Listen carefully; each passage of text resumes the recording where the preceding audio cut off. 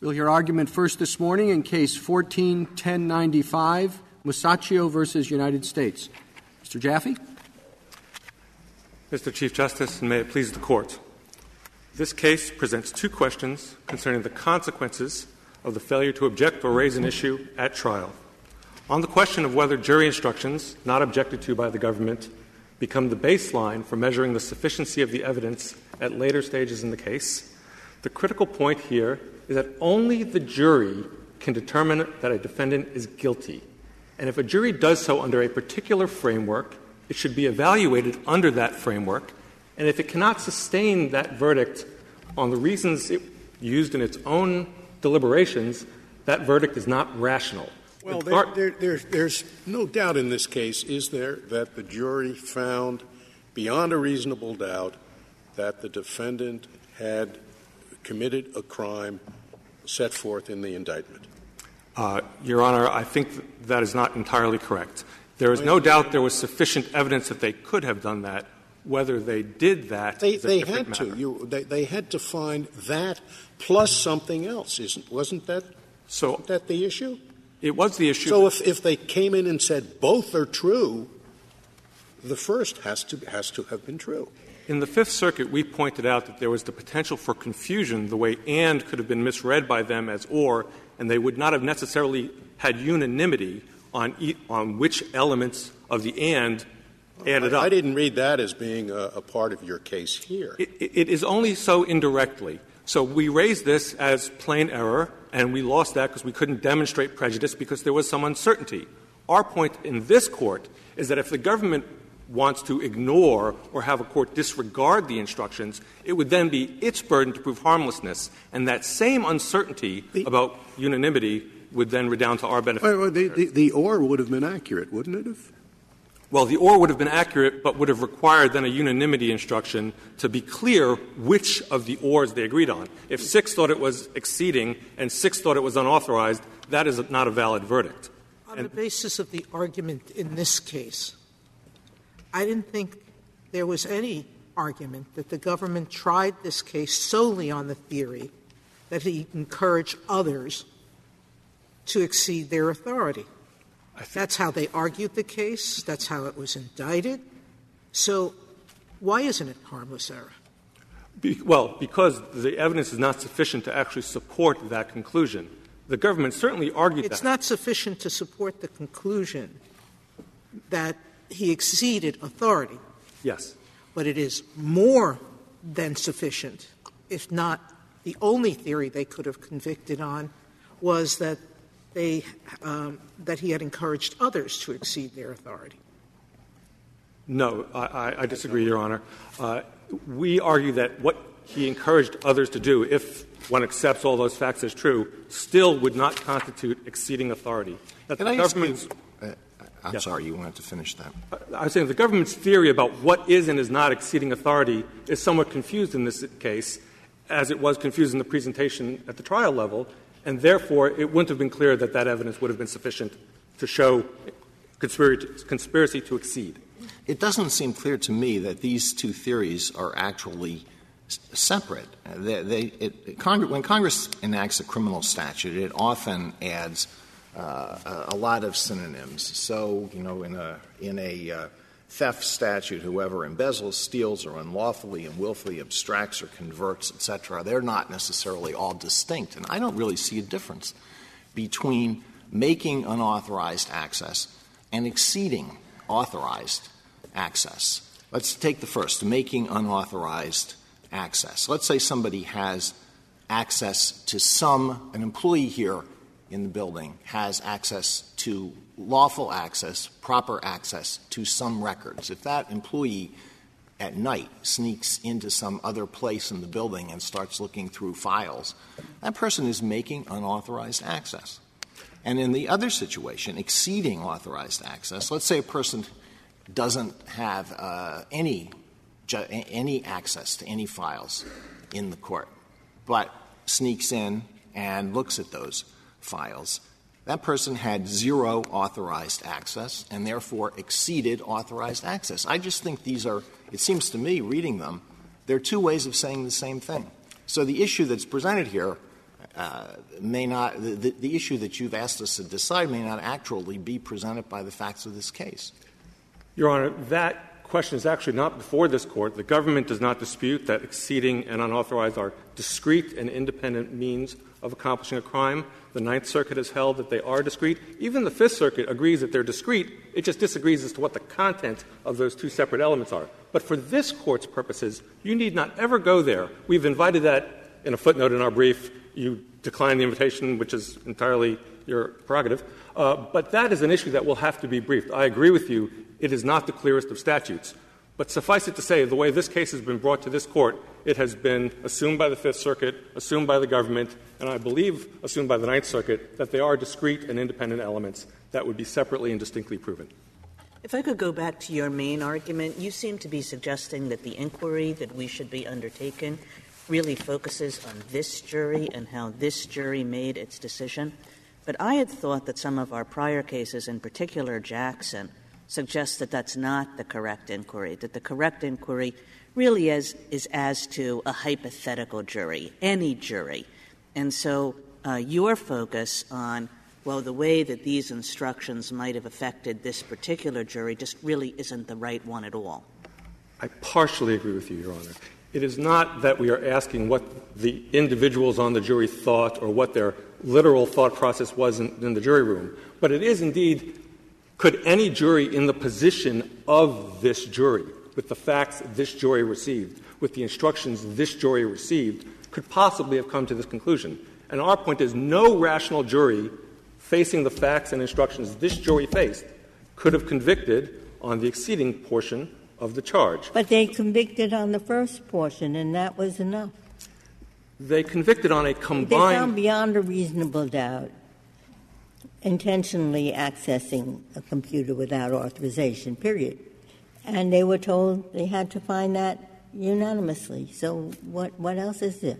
It is not clear they understood that because the unanimity instruction did not distinguish between unauthorized access and exceeding authorized access. That's what your case comes down to, the failure to instruct the jury that they had to be unanimous as to both? No, that is what our objection to the government's harmlessness argument comes down to, which is the government cannot resolve the uncertainty in the jury room. It isn't a harmlessness argument. It's an argument that the jury was told you can convict if A plus B. They came back and said, beyond a reasonable doubt, A plus B, he's guilty. And now you come and say, well, he really wasn't guilty on B. There wasn't enough evidence. That's okay. He's still guilty on A. I just don't see how you get around that. I'll give you an example that may help clarify it.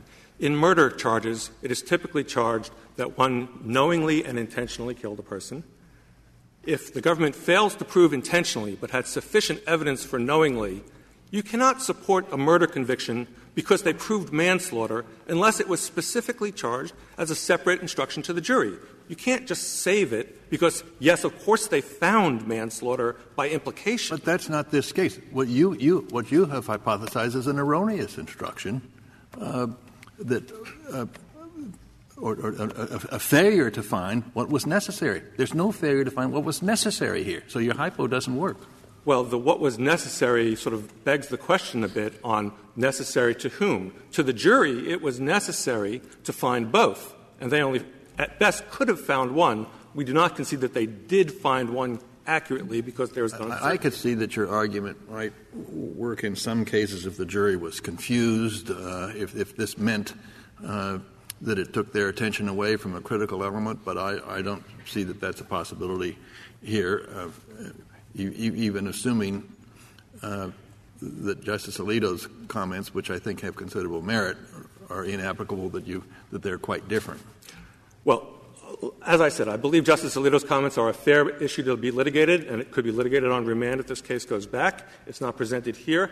As to whether the jury was confused, we certainly argued the jury was confused. We couldn't meet our burden of prejudice, but our point is the government couldn't meet its burden of showing that didn't happen either. That's the Olano situation. We're right in the middle where there is confusion. Neither side can win. It sounds like what you're saying. I don't understand the point. What Justice Scalia said seems right. It's charged. You have to find A and B. Therefore, they must have found A. The indictment, superseding indictment, charged A. The statute says A. Okay? So we know they found A. Now, what's the problem? Well, the problem seems to have been that they were also charged that they had to find B. Fine. They made a mistake. Did you object? No. Was it harmless? It doesn't seem to me how could it have been harmful? I mean, I think your problem is the problem with the extra B in the jury instruction. And so I would look to see, what's your objection to B? Did you object? No, then it must have been plain error. Well, it was erroneous, but was it harmful? Now, that I can understand, but you're arguing something else, and it is the something else that I don't understand. Sure. We are not arguing that it was erroneous or harmful to include that. We are arguing that it is binding. We are defending the jury instruction, not rejecting it. It is the government seeking to reject the jury instruction, and therefore we think it is incumbent upon the government, if they want to analyze the verdict on grounds different than the instruction, to prove that doing so is there anybody — well, I don't see the theory of it. The jury is instructed. He is guilty of murder if he killed someone, and he was looking at the ceiling. Okay? Doesn't make any sense. Okay, that was wrong. So now you're saying if the judge makes a mistake there, nobody objects, he says the wrong thing, and he was looking at the ceiling, you have to let the guy go, because although it didn't hurt anybody, no harm, you still have to let him go. And I just need the why. Sure. So the why, I think, comes from Jackson versus Virginia. So let's say they said, and he was — It was not a case involving a jury instruction. It was a case involving sufficiency of the evidence to show that the charge the evidence proved the crime on either the statute or the indictment. But the reasons behind Jackson explain that we are looking to whether or not the jury could have rationally reached that conclusion, and the reason we do so is to enforce the presumption of innocence and to enforce the reasonable doubt instruction. So if a jury instructed erroneously that the person needed to be wearing a green hat, had zero evidence that that person was wearing a green hat, yet found that they were wearing a green hat anyway, there is a problem in that verdict. And we know there's a problem in that verdict. No rational jury could find that a fellow with a red hat was wearing a green hat. My problem is that I don't know that it's rational to say that a jury and that sufficiency of the evidence has to do with what was charged what was charged to the jury as opposed to what was laid out in the statute and or in the indictment. If it's sufficient under both, what you're trying to say now is it may be sufficient under both. You're conceding it is. You're conceding it's a possibility the jury found what was charged in the indictment, but the government now has added an element to the crime. Absolutely. So the fact that Do you have any case where we've held that or anything close to it? This Court, no. Have you had any case discussing sufficiency of the evidence where we look to the jury instruction as opposed to the statute and the indictment? I'm not aware of one where that has come up. However, in the circuits, every circuit to consider the issue, as a general rule, accepts this so-called law of the case doctrine. Suppose that there's a two-count indictment, and there's plenty of evidence to convict on count one and zero evidence, not one scintilla of evidence on count two, and the jury convicts on both counts. So the defendant is entitled to a judgment of acquittal on count two. But you seem to be saying in that situation the Court would say this is a crazy jury, this is an irrational jury because their verdict on count two is totally ridiculous, and therefore the defendant is entitled to a judgment of acquittal on count one as well, despite the fact that there's plenty of evidence on count one. Is that what you're saying? Not entirely. It is certainly a reasonable conclusion from the implications of Jackson versus Virginia. However, and what's the difference between that and the argument you just made? This Court has treated separate counts as significant and distinct. The Smith case, for example, that the government cites. And given that, I'm not sure that's the right answer in an abstract term, but given that, I believe the same thing would be true where the jury made a terrible decision on one count and an acceptable decision on another count, that you wouldn't cross-infect from one count to the other. I could see the argument perfectly well if this Court were inclined to go there, that, yes, a jury that went that off the rails on one count is questionable on everything it did, and one might well question under the Jackson rationale whether or not they properly applied the presumption of innocence and the reasonable doubt standard. That's not that would reasonable. be a revolutionary holding. It would. We're not asking this Court to make that. Then I don't see a difference other than a purely formal difference between that situation and what you're arguing. At some level, there is a certain formality to it, but that is Smith. And Smith made that formal distinction, I believe, to cabin the implications of Jackson. And if at the end of the day Jackson makes a good point, but one doesn't want to extend it to its furthest logical reaches, that's reasonable. But within a count. Of course, yes. This case is even worse than the hypothetical that Justice Alito posits, in that in his hypothetical, count 2 was a real count.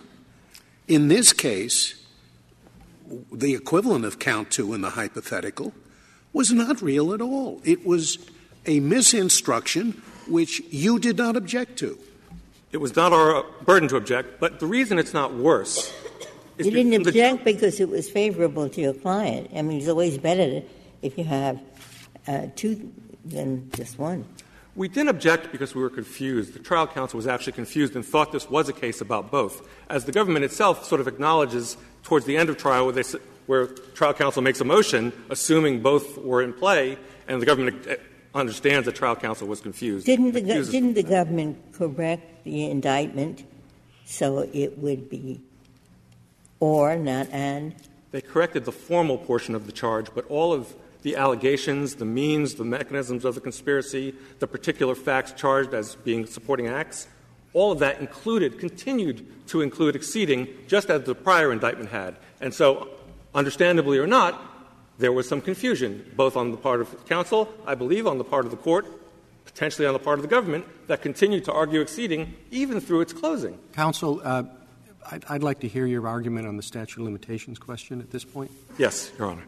On the statute of limitations, both parties agree that it is inevitable that a court will review a forfeited limitations bar. Whether it comes at habeas or sooner is really the only question before this Court, because the government concedes that it can be raised as an ineffective assistance of counsel claim if it is a meritorious limitations bar. Our point is doing it sooner, doing it on direct appeal, doing it while you still have counsel, so take appointed counsel cases, is the better and more efficient way of doing that. That's a rule that will have application in a lot of other situations. You're saying whenever an error can be raised on habeas, we should accord, no matter that it's been waived, no matter what else exists, we should allow that point to be raised in initial review. No, Your Honor, that is not what we are saying. Why wouldn't it? I mean, several reasons. Why doesn't it follow? Because that's your argument. Since it can be raised in habeas, why not do it now? Because statutes of limitations can be distinguished from those other types of arguments. The habeas argument is merely a reason not to wait, but it can be cabined, our point can be cabined to limitations issues for several reasons. If you look at the habeas cases we cite at the tail end of our blue brief, one, it is taken for granted that the failure to raise a meritorious statute of limitations argument is indeed ineffective assistance. So you are, Mr. Jaffe, at least saying in every statute of limitations case, whenever a statute of limitations involved, in every case, the defendant can raise it for the first time on appeal, every statute of limitations. Yes, though the theory under which that would happen might be different. So in some instances, it would be as a plain error question. In other instances, it might be on a stronger theory. But, yes, that is basically our point, with one exception. Maybe you should get your exception the court below maybe you should went by waiver.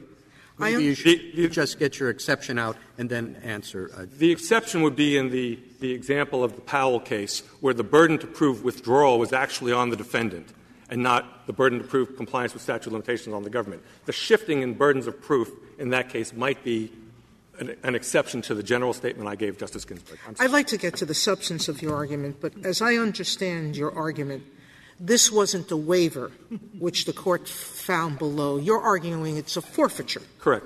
Forfeiture because it was unintentionally done. Correct.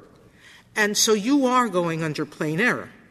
Plain error is the narrowest and easiest of the theory. All right. So you're saying when there's plain error, when there isn't an intentional — you don't disagree with the government that there are intentional waivers that you can't raise on appeal of the statute of limitations. We've gotten a few of them here. For purposes of our case, we would be perfectly content to accept that. Some of our theories, in fact, would be broader. This Court need not reach those broader theories All right. to so our favor. Let's assume this is under plain error. Now let's go to what made this plain, okay? We have a bunch of cases that say that this is a statute of limitations as opposed to a jurisdictional bar. Why would it be plain that this is jurisdictional?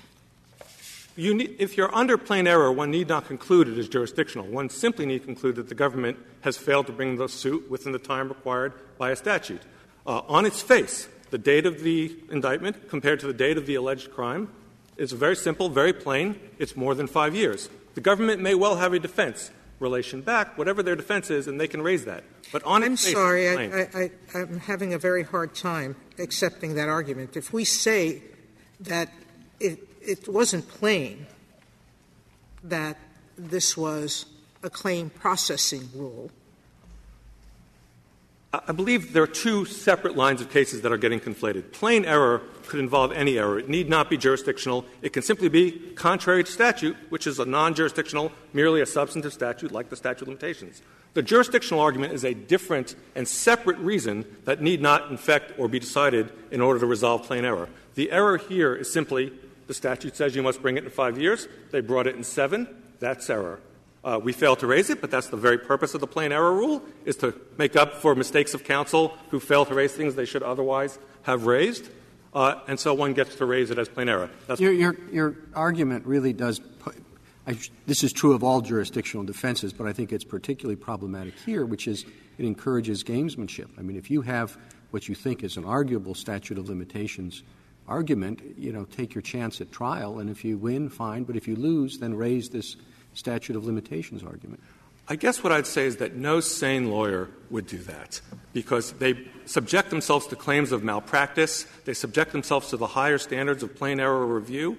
At the end of the day — Malpractice, it sounds like a good practice to me for his client.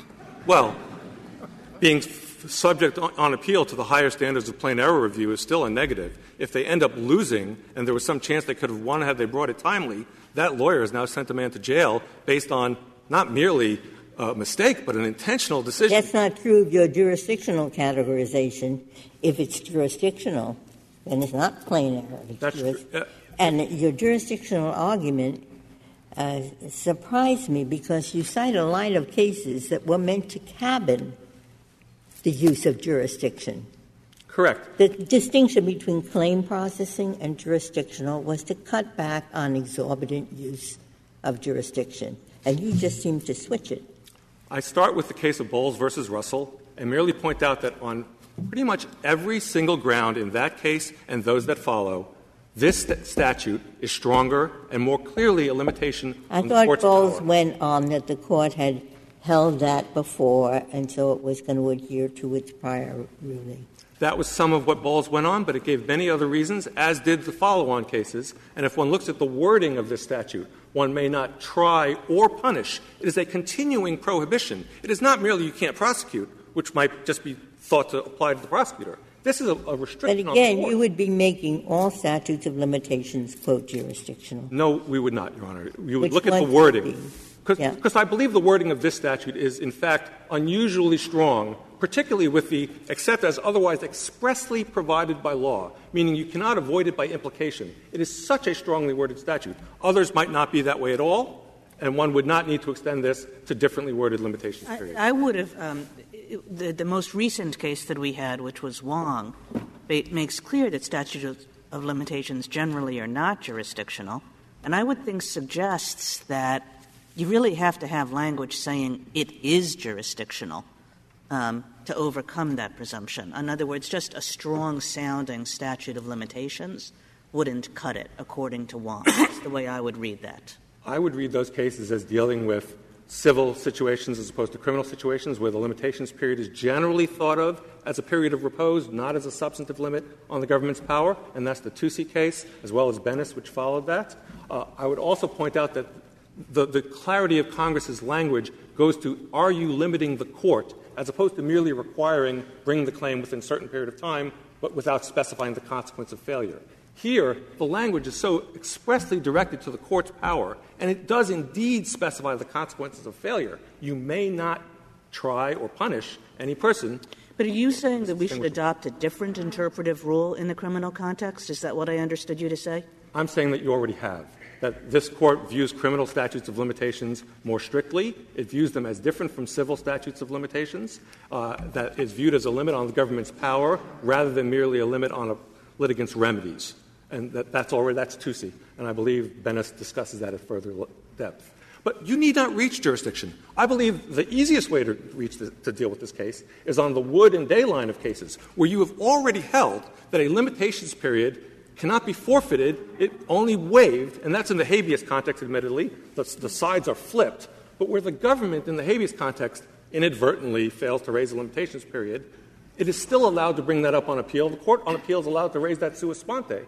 I think this case is stronger, once again, on every score than Day. And consequently, if Day is good law, this case is almost a fortiori the same result. And one need not give it any further analysis than that if the government has to affirmatively waive a limitations objection to a habeas petition, then petitioner, who has so much more at stake, should have to affirmatively waive a limitations objection to indictment. If I may, I'd like to reserve the remainder of my time. Thank you, counsel.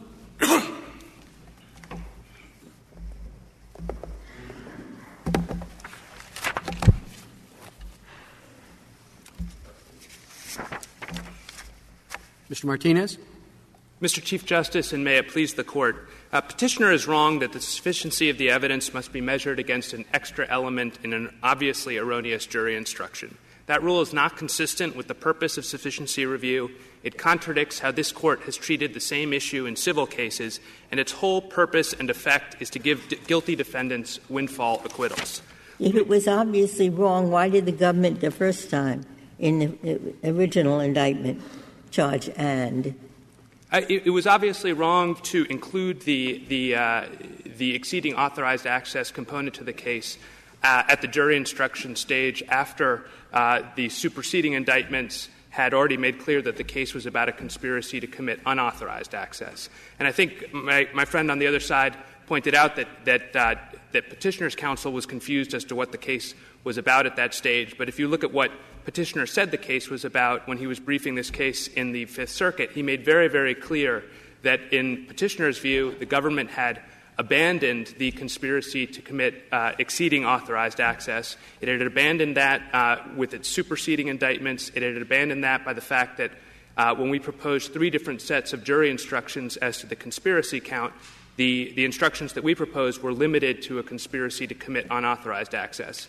Petitioner's other counsel, Mr. Kendall, during his oral argument in the Fifth Circuit, over and over again, at the beginning of his argument, in the middle of his argument, at the end of his argument, emphasized that the government had tried this case as a, quote, unauthorized access case from start to finish. Why didn't the government ask the judge to correct his charge when the judge made the mistake of saying and? Your Honor, I don't know why we didn't do that. I think obviously it would be better for all of us if we had noticed the change that was made. I will say that the change was made at the last minute. The parties had a charging conference the day before when the erroneous language was not at issue. Petitioner had never asked for the exceeding authorized access language to be included in the instruction. We had proposed 3 different sets of jury instructions that didn't include that language. It was a mistake on our part, and we suffered the consequences of the mistake in the sense that at that point the jury was charged incorrectly. But if the jury had acquitted Mr. Musacchio based on its view that there was insufficient evidence with respect to the extra element under this Court's decision in Evans, we wouldn't have been able to appeal that. That would have been the end of the case. Why was the instruction erroneous? You concede that these 2 methods of violating the statute are discrete? They're not just different ways of describing the same thing? We do think that they are discrete, and we think that's consistent with our sort of general reading of the statute and with the way the courts have addressed it. I think they're very closely related. I think we agree with what Petitioner said in his petition at page 4, which was that these are essentially 2 different ways of committing the same crime. Well, suppose you had an indictment charging someone with exceeding authorized access, and there was a factual dispute about, let's say, the date on which the employee's employment ended. So therefore, the date on which any authorized access that the employee had to records of the employer ended. You would say that if you did not succeed in proving beyond a reasonable doubt that as of the date when the access was obtained, the employee had ceased to be employed, that employee would be entitled to judgment of acquittal? That seems rather odd. Justice Alito, I don't want to resist a broader reading of the statute, but I would only say that the statute defines the term exceeding authorized access in a way, this is at page 11A of our statutory appendix. It says the term exceeds authorized access means to access a computer with authorization and then to use such access to obtain or alter information in the computer that the accessor is not entitled so to obtain. So if there were a circumstance in which there was no authorization in the first place to access the computer, I think we would be in trouble. But we would, of course, have the other way of proving that the statute had been violated, which was the unauthorized access charge. And that's why, in this case, I think there was no dispute and there was no confusion whatsoever that a conspiracy to commit unauthorized access was alleged. There was overwhelming evidence that Petitioner hasn't challenged on that point, and there were, of course, two substantive convictions, that counts 2 and 3 of the indictment, which had to do with unauthorized access. Could there not be? I understand your argument about, in effect, that this was harmless error. But something on page 20 of your brief, you would like us to write in an opinion on the very first line of page 20, even if courts should generally look to jury instructions when assessing the sufficiency of the evidence, which they should not. You want us to write that in an opinion? It seems to me that would surprise many, many lawyers. We would hope that you don't have to get... With first thing we look at in sufficiency questions, well, what are the instructions? So you want to say, oh, well, don't look at instructions. Well, I think, Your Honor, in the vast majority of cases, the instructions are going to correctly reflect the state statute that's being charged. But you say that we shouldn't look to jury instructions when assessing the deficiency of the evidence. I think that's an astounding proposition. I don't think it's astounding at all, Your Honor, and I think that's expressly what the Court said in the Jackson case.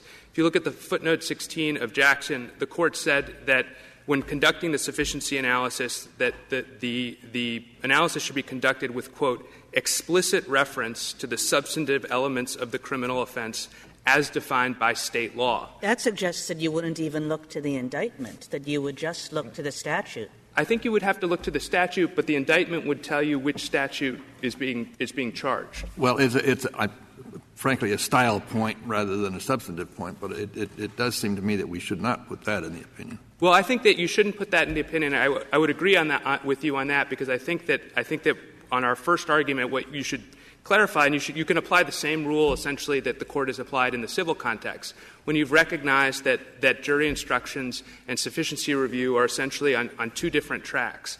And when the issue in the case is an instructional error, then I think it's fair to look to what the parties said about the instructional error. But if the issue is sufficiency, and there's no dispute, if the issue is sufficiency, then I think the place to look would be the elements of the crime as defined by the statute. I think that's what Jackson says, and I think that's what the Court essentially held in the civil context in cases like Kropotnick and Boyle. I'm sorry, just going back to this question of whether it's the statute or the indictment, you think you just look to the indictment to tell you which statute to look to, but if the indictment would, let's say, add an extra element, that doesn't matter? You should look to the statute in the same way that you're suggesting here we shouldn't look to the instructions? I think what the purpose of the indictment is to give the defendant notice of the crime with which he's charged. But a lot of times, as the Court well knows, the indictment is going to be a lengthy document that contains a lot of allegations, a lot of different facts. And what this Court has made clear is that just because the indictment says something happened at a certain time or in the narrative of description of the offense, it includes some information, that doesn't mean that the government is required to prove everything that's identified there. But I guess that it is that does seem a little bit troubling to me just because of the function of an indictment as providing notice, that if the indictment gets the statute wrong, that the government should be stuck with that because that's what the defendant now thinks is the charge. I think that in a case like that, and it may be that in a different case where I would have to see the indictment that you're hypothesizing, Justice Kagan, but in a case like this where the indictment says This is the statutory offense, and it identifies the statutory code provision, and it says unauthorized access. So it makes clear that the conspiracy being alleged here is the unauthorized access branch of a 1030A2 violation. I think that shows you what that points to the law that needs to be applied. I thought that the government agreed that if the charge in the indictment was and A and B, the government would have to prove A and B, if that was what the indictment charged. I think if the indictment had said that the conspiracy here was to do was to do A and B, the normal rule is that if that charge says A and B, the government could nonetheless prove the conspiracy theory under A or B, and then the jury instructions could so specify. And so I think that's fairly well established that the government can charge in the conjunctive in that sense. But I think what's important for this case is that the indictment in this case was very specific. It changed from the original indictment, which had alleged the broader conspiracy to both commit unauthorized access and to exceed authorized access, and it went to a narrower conspiracy that just charged unauthorized access. And that's why Petitioner's counsel said repeatedly in his briefs and at oral argument on appeal, this was an unauthorized access case from start to finish. Counsel, you can imagine cases, can't you, where the instruction on an additional element could cause prejudice to the defendant? I think one could imagine such a case, and I think that the proper — Let's try just for an example. If the additional element would cause the reasonable jury to focus on particular evidence, particularly damning evidence that they might otherwise not have highlighted in their discussion? Mr. Chief Justice, I think in a case like that, I think the proper way to analyze that case would be the way you would analyze any case where the root error is an instructional error. And you would look to that, and if you thought it was prejudicial, you might remand the case or vacate the conviction but allow for a new trial. But that's not what Petitioner is asking for. What he's asking for is an acquittal. Despite the fact that the jury found, with respect to all of the actual elements of the crime, there was sufficient evidence as to those actual elements. And I think the other point to add is that this is not a case — this particular case does not involve the kind of confusion that you're hypothesizing. Petitioner argued a confusion theory in the Court of Appeals, and the Court of Appeals, and this is at page A10 of the petition appendix, the Court of Appeals expressly rejected the theory. The Court of Appeals said that if, the only error here was the erroneous jury instruction, and if that jury instruction had any effect in this case, it worked only to the benefit of the defendant. I mean, Petitioner here really got a trial that was biased in his favor, which is very unusual for a defendant. And what he's trying to do is piggyback off of a trial that was biased in his favor, and nonetheless, sort of piggyback on that error and get an appeal that's in his favor. I've been trying to break this down. Let's assume that this had been charged as or. In the jury instruction? In the jury instruction. Yes. And you can see there was no evidence of the second prong of the exceeding authorized. How would we look at the case then? It's not A plus B, and we know they had to have found A and B, and if they were wrong on B, they still found A. We're not sure which they did, A or B. Right. And I just want to be clear. And B is not actionable. Let's just say, or there's insufficient. By assumption, if we assume, and that we do not concede, we think there's overwhelming evidence of both A and B. But if you were to assume that there were not evidence of the extra element, I think then the question would be whether there was some sort of unanimity instruction that would have been required to specify which particular theory. It's not this case, and, That's interesting, because I'm not sure that that's true. Well, I think in this case, because of the fact that A and B are two different ways of committing the same crime, you would not need a unanimity instruction. But I take it the Petitioner would have a different view of that, and that would pose a legal question that obviously the parties could brief in an appropriate case. It would be a slightly more complicated. My hypothetical was that B is not statutorily proper. Oh, that B is not proper at all. Well, in that case, I think that would pose harder questions for the government, because there, I think, there would be there could potentially be confusion. It's possible that the jury might have convicted on a theory that's not legally viable. So just to go back, Your Honors, I think that the purpose of sufficiency review, both from Jackson and the due process origins of sufficiency review, they make clear that jury instructions are distinct. This Court's decisions in Proprotnik and Boyle make clear that forfeiture in the context of jury instructions doesn't carry over into the sufficiency context. And I think the practical point is very significant here, which is that his rule is only going to have an effect in cases where a jury has found the defendant guilty as to all the actual elements of the crime, where there's sufficient evidence as to all the actual elements of the crime, and where there's no confusion. And so we think this is a rule that's designed to produce windfall acquittals. Suppose you took a converse case where the instructions favored the government and the defendant didn't object, is convicted, then brings a sufficiency claim. Do you again say it really is measured as against the statute? It has nothing to do with the instructions? Yes. We think that if there had been an obvious clerical error in the defendant's favor, and he had made all the right arguments at trial about sufficiency, and we don't think that the error on the instructional point would carry over into the sufficiency of the evidence review. So we have a neutral rule that really applies equally to both sides. If there are no more questions as to the first question presented, perhaps I can turn to the statute of limitations issue. I have a sort of a threshold question on that. Your friend says that he really doesn't have to demonstrate that the statute here is jurisdictional because even if it's not jurisdictional, he wins anyway. Do you agree with that? I don't know what the plain error is if it's not jurisdictional. We don't think there is a plain error, partly because it's not jurisdictional and partly for other reasons. Maybe I could step back and just give the Court my understanding of how I understand the arguments that he's making. I think he's got basically three distinct arguments. The first is that it's jurisdictional, which would mean that it's not waivable, that the Court always has a duty to raise it at any time. The second argument — In which case there would be plain error. In which case, I think in which case the trial court's failure to raise it would be error. I think it would be error, but I think what Petitioner would say is that he doesn't have to satisfy the plain error rule because if it's jurisdictional, then it can be raised. It must be raised at any time. So I think his second argument is that he can get de novo review even if it's not jurisdictional if he raises it for the first time on appeal. And I think his third argument is he can get plain error review. We think each of these arguments is wrong. First of all, with respect to the jurisdictional point, this Court has said for over 140 years that the statute of limitations is a matter of defense that the defendant has the burden of introducing into the case.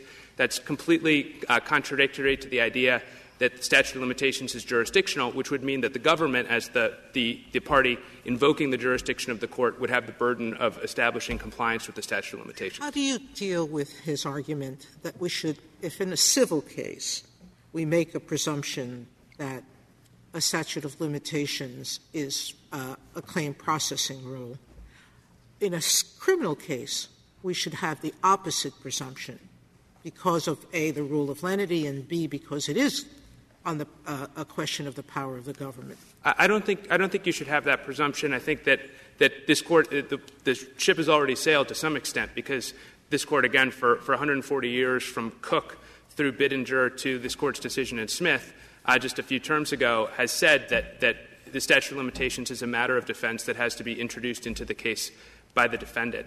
And I think if Petitioner's primary argument, his jurisdictional argument, were accepted, that rule would go out the window, and what would be required is that the government and the Court would have to establish and raise the jurisdictional would have to establish the statute of limitations was not violated in every case. Why shouldn't the rule in this context be the same as the rule for timely filing a federal habeas petition? Well, I think that for a couple reasons, the most important of which is that Rule 52B governs this case, where Rule 52B does not directly govern the filing of a habeas petition. And so Rule 52B makes clear that the exclusive means by which a criminal defendant can obtain appellate review of a claimed error where they didn't object below is by satisfying the four-prong Olano standard. And in the habeas context, that rule doesn't apply. If you look at the Court's analysis in one of the habeas cases, which was drawn on by the other, the Day v. McDonough case, the Court emphasized that its holding was valid there because, in part, there was no rule to the contrary. Here, you have a rule to the contrary. I think the second point that can be made on this front is that the habeas context is special, and I think the Court's decisions in both Day and in Wood v. Milliard really emphasize that what's driving those cases is a desire to have a rule that takes account of the habeas context, the desire to have finality with respect to criminal convictions, and the desire to harmonize the rule that applies to statute of limitations with the rules that apply to other threshold barriers to habeas. Do you think relief. that the State's interest in the habeas context in finality and comity is stronger than the defendant's interest in a direct criminal appeal in requiring that the charge be filed on time, where what's at stake is a criminal conviction? I think that criminal defendants are obviously going to have an interest in raising arguments that they think are meritorious when they didn't raise it below. I do think that there's a very significant legal difference in that those types of policy concerns are not really applicable when you're talking about a direct appeal, because Rule 52B sort of blocks that. And I also think that the reasoning of cases like Day and Wood really does turn on the fact that you had a statute of limitations rule and you had a bunch of other rules governing sort of threshold barriers to habeas relief, rules about procedural default, rules about exhaustion, rules about retroactivity. And what the Court said in both of those cases is that it's trying to harmonize those rules. And the Court — just take a situation where, under the habeas rule, it would be proper for the district court to raise the statute of limitations defense on its own motion. Why would that not fit within the plain error rule? I think that for it to fit within the plain error rule, and so we would be shifting, I think, to Rule 52B, the defendant would need to show that there's both an error and that the error is obvious. And as Justice Scalia was hinting at perhaps with his question earlier, we don't think there's an error here. The statute of limitations is an affirmative defense, and therefore the burden is on the defendant to raise that issue. In the Cook case, the Court made clear that if there's an indictment that alleges a crime that's outside the statute of limitations, that indictment is nonetheless not necessarily or inherently flawed unless the statute of limitations defense is raised and subsequently litigated. It still in all doesn't make any sense to say we're going to let him off on habeas because of inadequate assistance of counsel who failed to raise the statute of limitations, and yet he cannot raise that point on appeal, on direct appeal. Make him go through. Why? Why make the society incur more expense, make him probably languish in jail when he's going to get out on habeas? Why not decide that statute of limitations thing in the direct appeal? Well, I think bear in mind I dissented in both Day and Wood, so as I recall, Your Honor, I think there's a couple of reasons. The strongest is that the difference in the habeas context is that the record can be developed. When you're looking at a case on Rule 52B, this Court has always treated review under 52B as being limited to the existing record, whereas in a habeas case, the record can be developed. And that's very important in two fundamental ways. First, it's important to know why the defense was not raised by the defendant at the appropriate time. The defendant's going to have, and including in this case, could have a very strategic reason for not raising the defense during the trial. And I can get into that in this particular case if the Court is interested. In the second, so that's one reason why it's important to have a record. And the second reason is the government has to have the ability to introduce evidence, if it wants to rebut or establish compliance with the statute of limitations defense. That's what this Court said in Cook. In Cook, the whole point of the case was that it's unfair to allow for a indictment to be dismissed on a demurrer because that would deprive the government of its right to reply and give evidence to establish compliance with the statute of limitations once the defense is raised. So on direct review, the record would be frozen, and you wouldn't be able to look outside the record, whereas on habeas, you would be able to look outside the record.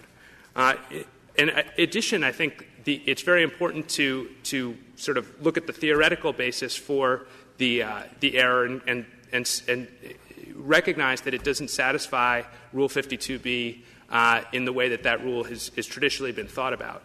First of all, Rule 52B is generally about things that the trial judge is supposed to notice on his own. And what this Court has said about statute of limitations, including in the Day case, is that the trial court doesn't have an obligation to serve as the co-counsel or the paralegal for the defendant. It doesn't have an obligation to go searching through the record and finding potential defenses for the defendant. Rather, that's something that the defendant himself has an obligation to do. Suppose the Court of Appeals in a direct appeal sees that the statute of limitations for a particular offense is 6 years and the indictment was filed 25 years after the event.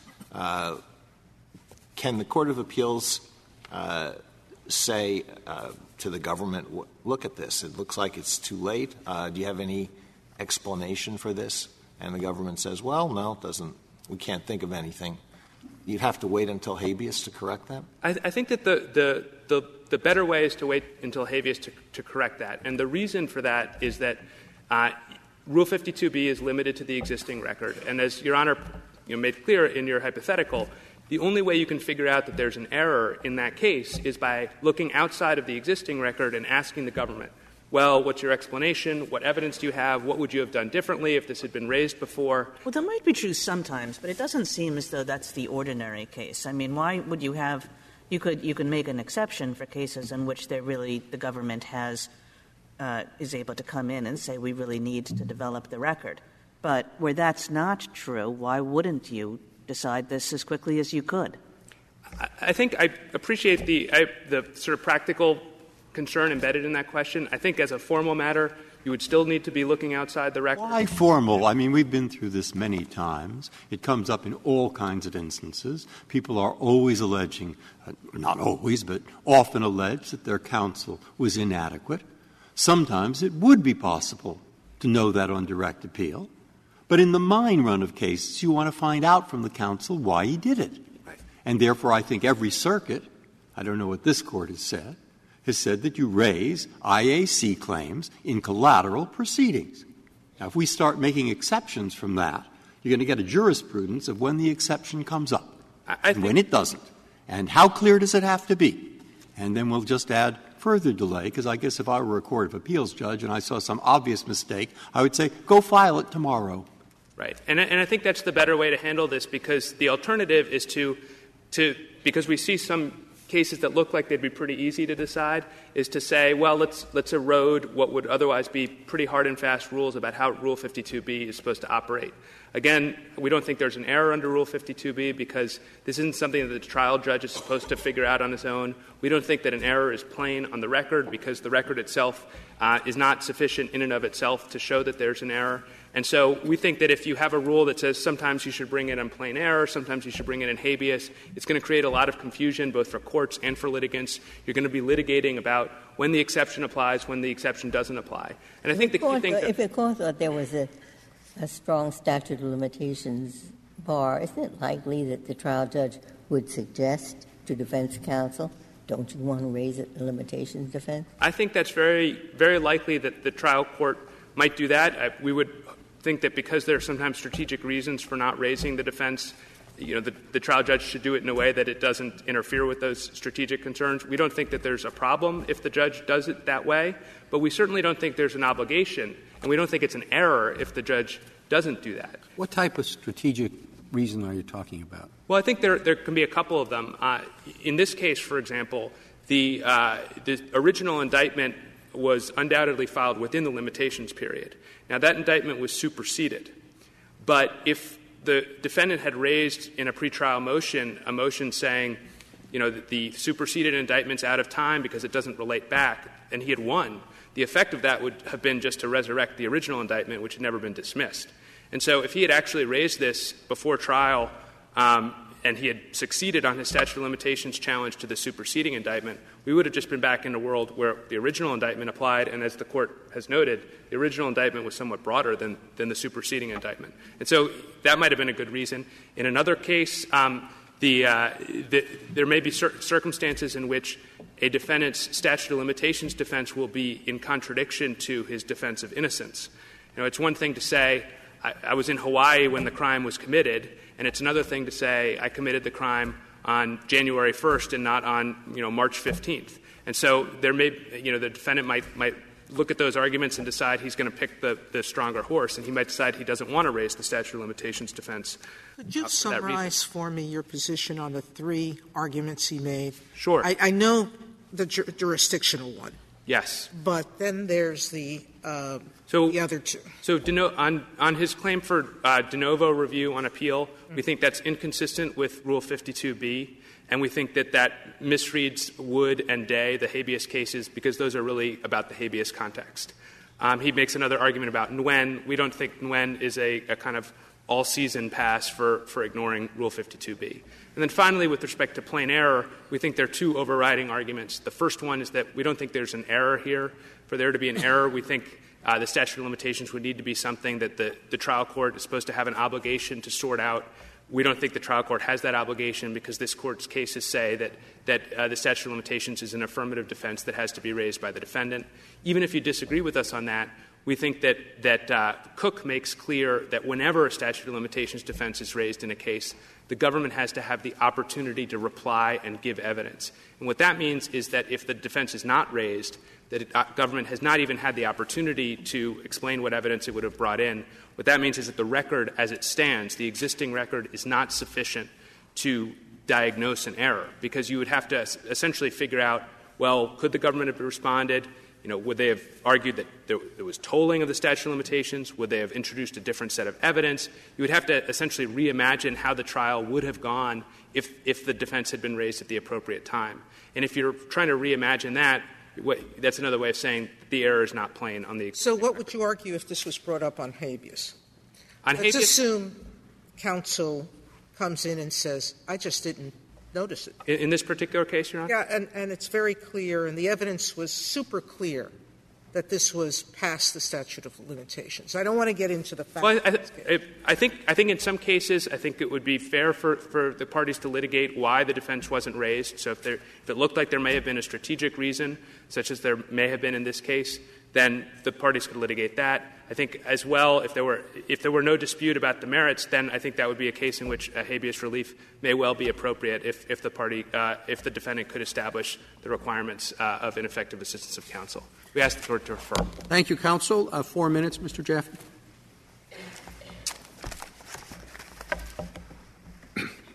On the issue of whether or not the jury instructions are binding, several points. First of all, the confusion persists to this day, just as Justice Alito is pointing out that it's very difficult to see the difference between unauthorized and exceeding unauthorized access. That, too, would have infected the jury. We could not prove it sufficiently to show prejudice, but they cannot prove it sufficiently to show harmlessness or inevitability of a conviction had you not so instructed them. Second of all, I believe that Jackson versus Virginia talks from a jury-centric perspective. The issue is not the statute. The issue is whether a rational jury could have done what they did. And that only works if you look at the instructions. It does not work if you look at some hypothetical statute that they didn't think they were applying. They thought they were doing something different. Third, their objection that we acknowledged that this was only about unauthorized access is curious because he cites the appellate stuff where there was new counsel, yet his own side's briefs at the trial level recognized that trial counsel was confused. Yes, after that confusion was resolved post-verdict, we argued, okay, the government abandoned it. That's fine. We absolutely argued that. But at trial, the harm was already done. They had confused themselves, they confused the jury, and apparently confused the judge. Third, it seems to me that the phrase unauthorized access is not actually even in the statute, which just goes to my point that there would be confusion as to access without authorization and access exceeding authorization. Both could have theoretically been part of the rubric of unauthorized access. Neither would be authorized there. Moving on to I guess the last thing I'd say is every court to consider the question, if this had been in the original indictment where it also said and in the jury instructions, every court to consider this issue, including the Fifth Circuit below, including the First Circuit, would have held the government to it. I don't think the government denies that. They just say if it's in the indictment alone, they can do either or. But if it's in the indictment and in the instructions, they concede that the so-called law of the case is binding. The easy way for this Court to resolve it — The law of the case, you are asserting that if there's a mistake, but it's the law of the case, that applies on appeal. And I thought that law of the case applied to the same court, different stages of litigation, not that a court of appeals has to perpetuate a trial court error. Law of the case is a terrible name. We unfortunately didn't come up with it. The government and we both agree that it's not an accurate descriptor. It's just the phrase that's been used in all the cases. At the end of the day, the issue is, are the instructions binding at the sufficiency stage, whatever court you're in? That's really the issue. The law of the case cases don't really apply because they're misnamed. Turning to statute of limitations, what I'd say is this. There is error when something is contrary to law, whether or not it was the judge's obligation to raise that. The Apprendi, the post-Apprendi cases are the best examples of this. The judges applying pre-Apprendi law did not make a mistake. We're not expected to anticipate Apprendi. Yet on appeal, those cases were considered erroneous because this Court adopted Apprendi. Again, it is not about whether you made an objection or whether the Court should have thought of it themselves. It is about the merits of the result. And in this instance, we claim the statute of limitations was violated. That is the error, regardless of who needed to raise it. Talking about raising the issue, again, calling the statute of limitations an affirmative defense is a little misleading. It is not an affirmative defense. One has to plead it, but the government has to actually prove that they satisfy it. It is a hybrid kind of creature. And Cook, in those cases, deal with pleading because they wanted the government to have the opportunity to respond. We do not disagree. The government should have the opportunity to respond. And in the First Circuit, the Seventh Circuit, and the Sixth Circuit, if there is some need for evidentiary submissions, they just remand it. Get it done more quickly with the court that actually heard the case, which makes a lot more sense than waiting till habeas. Thank you, counsel. The case is submitted.